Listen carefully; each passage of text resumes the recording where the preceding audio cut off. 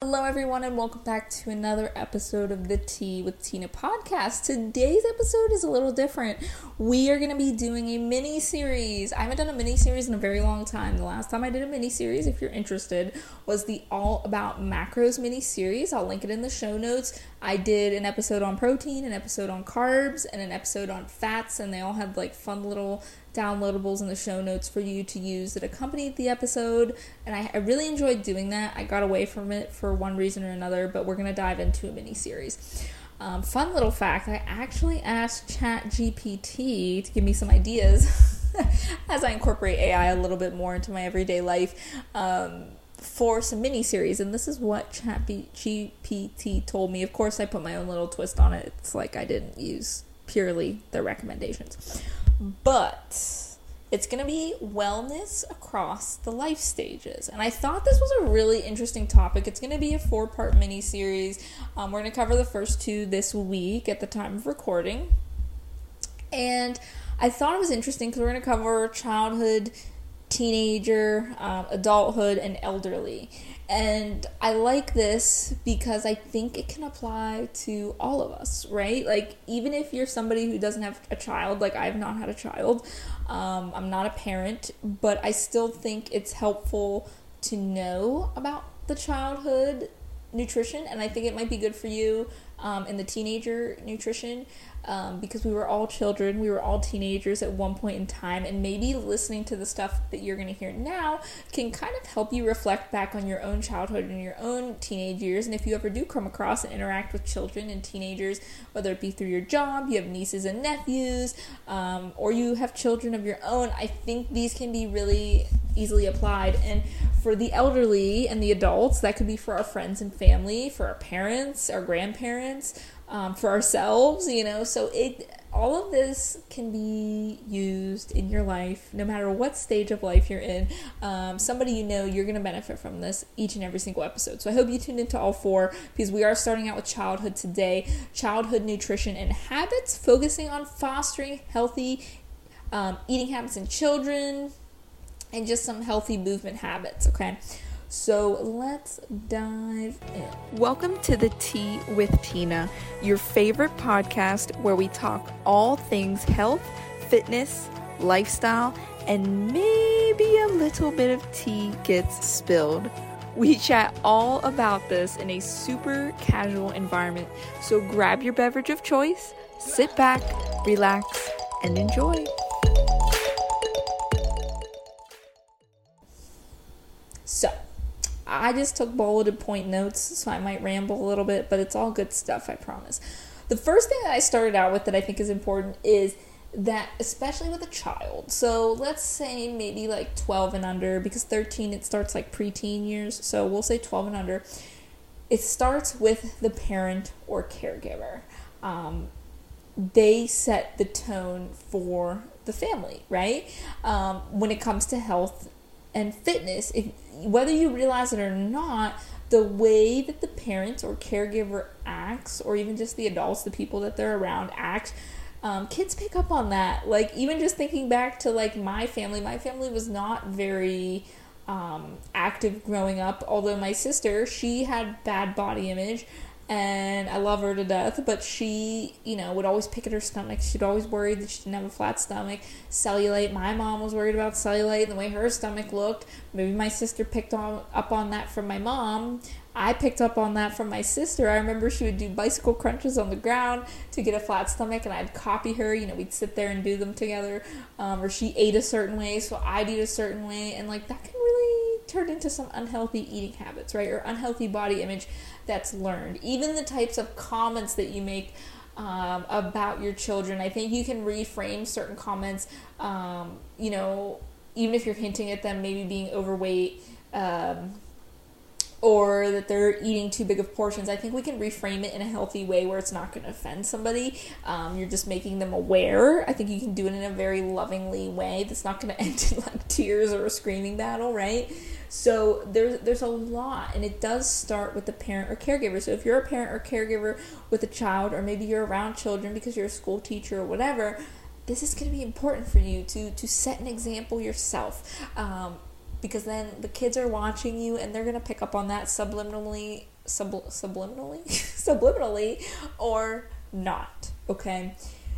And another kind of interesting story I wanted to share is that I train a lot of clients who are moms, right? And they do indeed watch you. I've had a couple instances of one of my clients in particular. She has 2 great kids, and the one kid drew a little gym on the sidewalk with chalk, and she sent me a picture of it, and it said like Tina's Gym on it, you know, because he knew that I was her trainer, and like she would talk about me to him, and he would like associate that, and he's like, look, mommy, you know, you're going to the gym and it's Tina's Gym.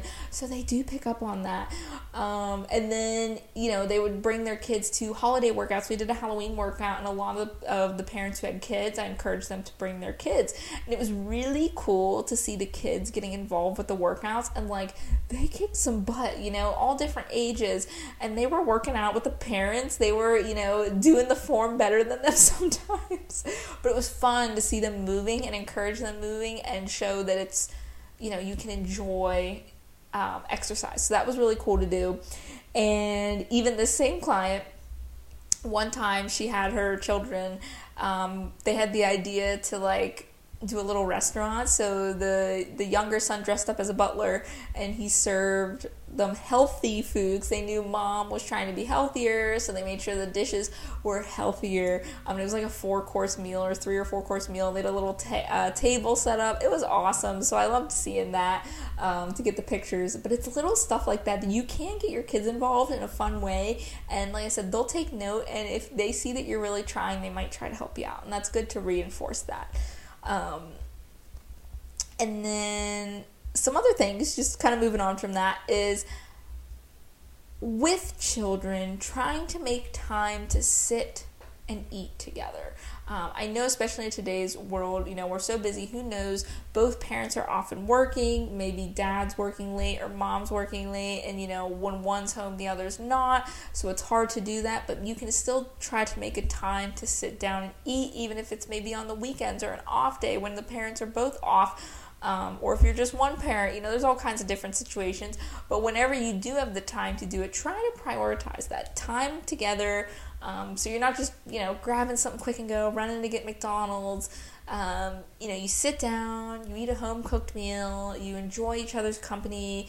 You know, you're not plopped in front of the TV. You're actually around everybody, and you eat slow and controlled. And it really does just have a lot of great habits to it.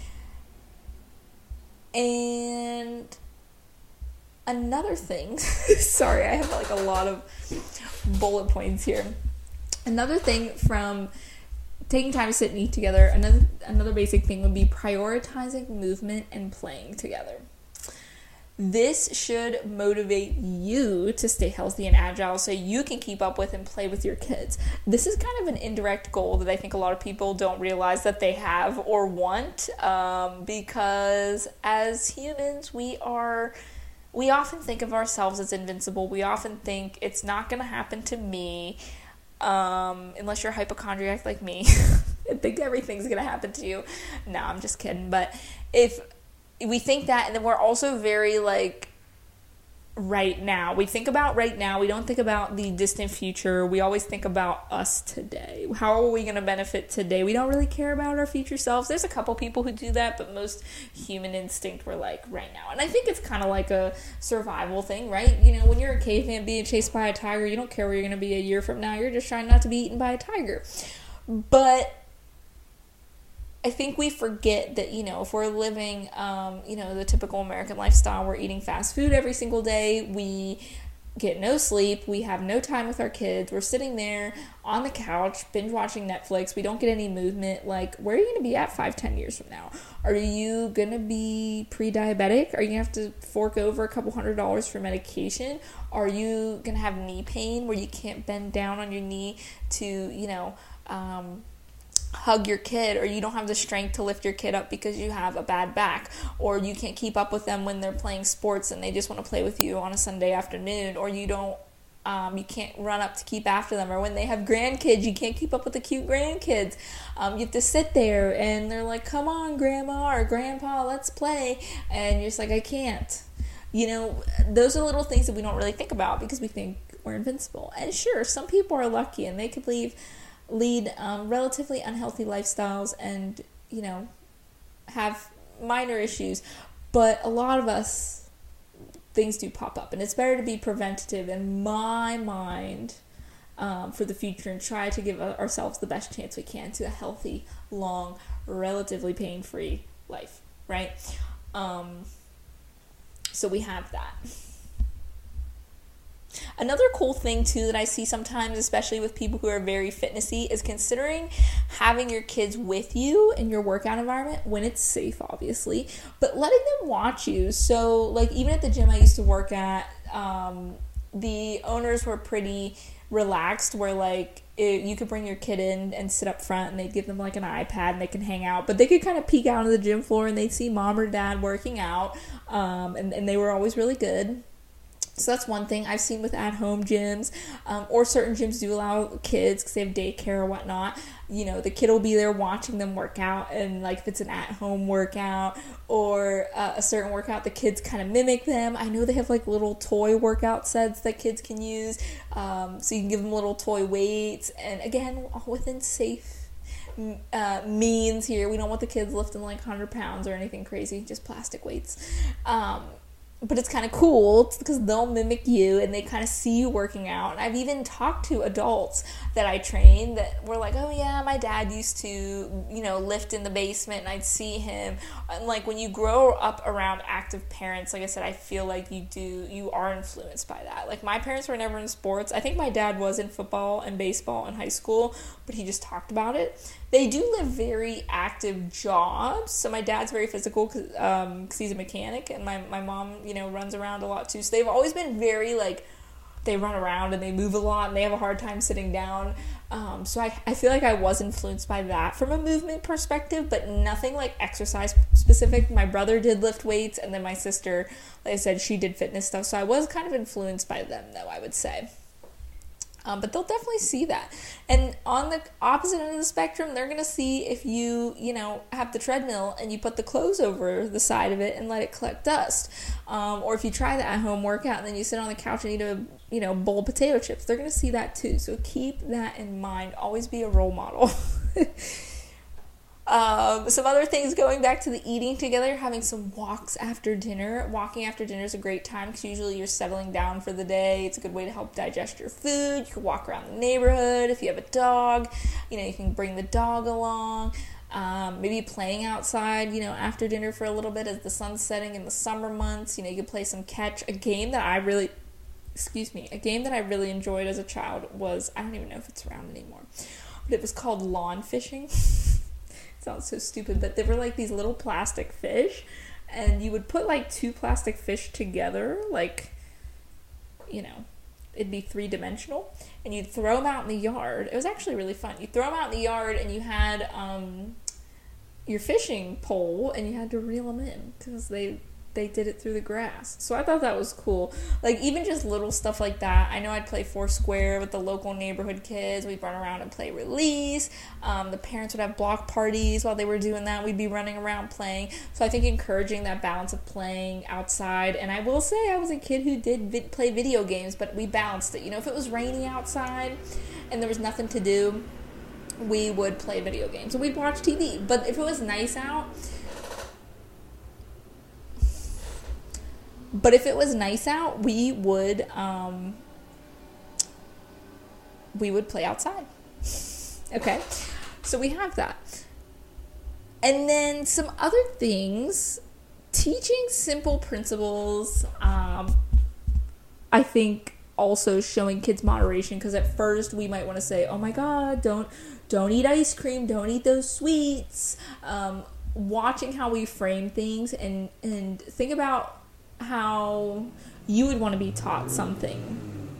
Think about how I use my teachings. You could always look at my page, and I take a really balanced, well-rounded approach, you know, and I have another client that does this, and I thought that was great. You know, she allows them to have sweets, But she says, hey, you had cookies today already, so if you choose to eat the cookies right now, that means you can't have anything after dinner, because you're allowed to only have the one sweet per day, right? So, and it might be different for your kids, it doesn't always have to be one, but depending on you and your lifestyle, little principles like that, showing them that there are kind of consequences, like you can't eat 10 sweets, but you also don't have to restrict yourself to never having sweets ever again. And then also, there are probably some days where if you're out at an amusement park, you can break the one sweet rule. Just like in real life, we kind of break our diet rules, one day a week or so. Or even like Halloween, with candy. I know sometimes parents will donate some of their candy and they give up half of it for something, and you can reward them and say, hey, if you give up half of your bag, I'll give you X amount of dollars in exchange. So then that's less of it lying around. Little things like that I think are great to teach them too. Teaches them responsibility. Even little habits like going out to eat, limiting the amount of times you go out to eat. 'Cause I know I grew up in a family, Friday, Saturday, Sunday, we went out to eat. And my parents were busy, and it's just what the lifestyle I live. But it has definitely affected my adult life in the fact that I attach a lot of emotions to eating out. I enjoy eating out. I mean, who doesn't? But I feel like it's more deeply ingrained in me than somebody who maybe had home-cooked meals all the time. For people who've had home-cooked meals all the time, they don't see the excitement or hype of eating out. So that can really impact them in their adult lives and how they struggle with the relationship with foods. That's something to think about. Or if you do go out to eat, at least encourage healthier choices. I know my mom, this is like a light bulb memory. This is so strange. But I remember when I was growing up, I don't know how old I was. I had to be pretty young, maybe like 6 or 7 years old, maybe even younger than that. But I remember my mom would make me scrambled eggs, and I was just a kid, so I had no concept of anything. But she'd be like, how many eggs do you want? So I'd get like 2. And for some reason, something in my head, like every day, like as a game or something, I'd be like, well, I want 3 eggs. I want 4 eggs. I want 5 eggs. And it was kind of like a game. And she never talked back to me. She never said oh, don't you think that's a lot? I think it got up to 7 eggs that I was eating in a day. And she didn't say anything. But I could tell, looking back on it, she was kind of I don't know.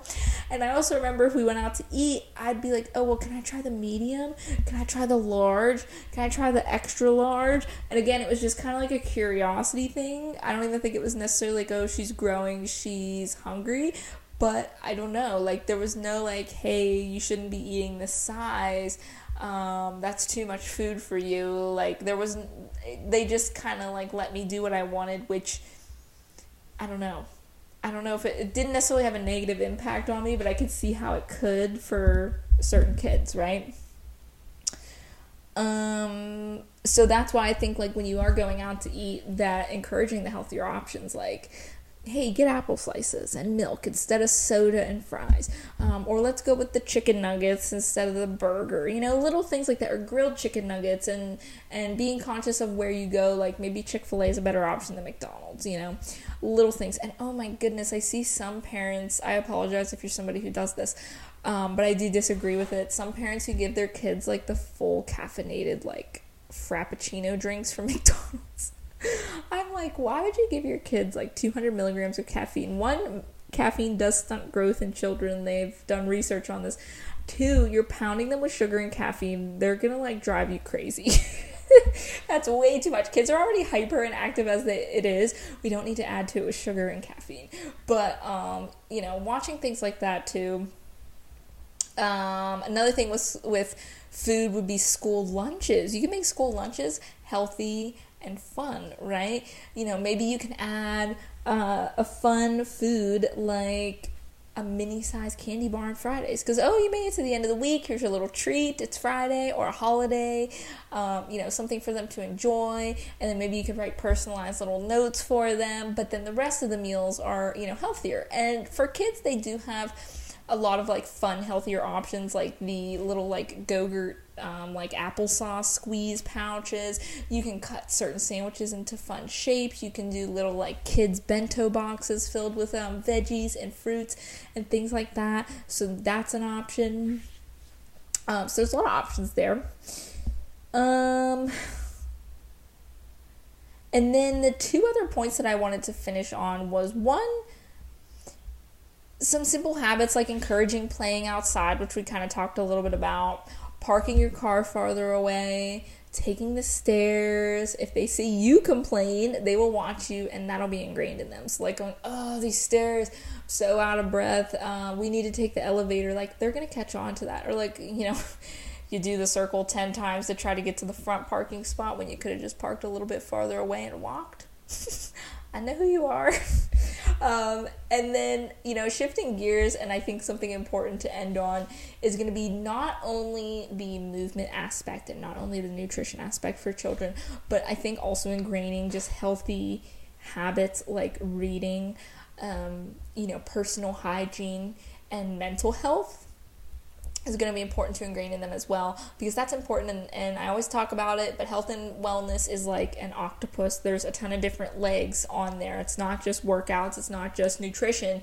We have, healthy habits and mental health and setting boundary and, personal hygiene. There's a lot of different things going on.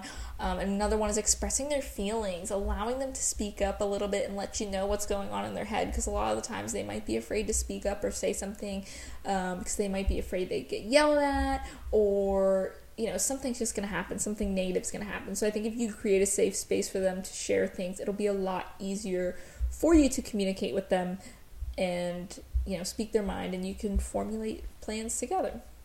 And I say all of this without having a child, but, I will say I have experience. I've been a child before. You all have had experience, whether you have a child or not. You were a child once, and I think reflecting on your own experiences can kind of help you build a better future for the children that may be in your lives, whether you have a child of your own or you are around children. So I hope that you found this episode helpful. I hope it got the gears turning. Stay tuned for the next episode in this series, which will be focusing on teens. That one's going to be a little bit tougher. The hormones are raging and flowing, and got a lot going on, but it'll be a good one. If you like this show, guys, be sure to subscribe to my channel. For those of you on YouTube, on the podcast, you can follow it usually wherever you listen, so that way you always get new updates for the new episodes. That would mean a lot to me, so I could still stay chatting with you. All right, guys, that's all for now. Have a great week, and we'll chat soon. Bye.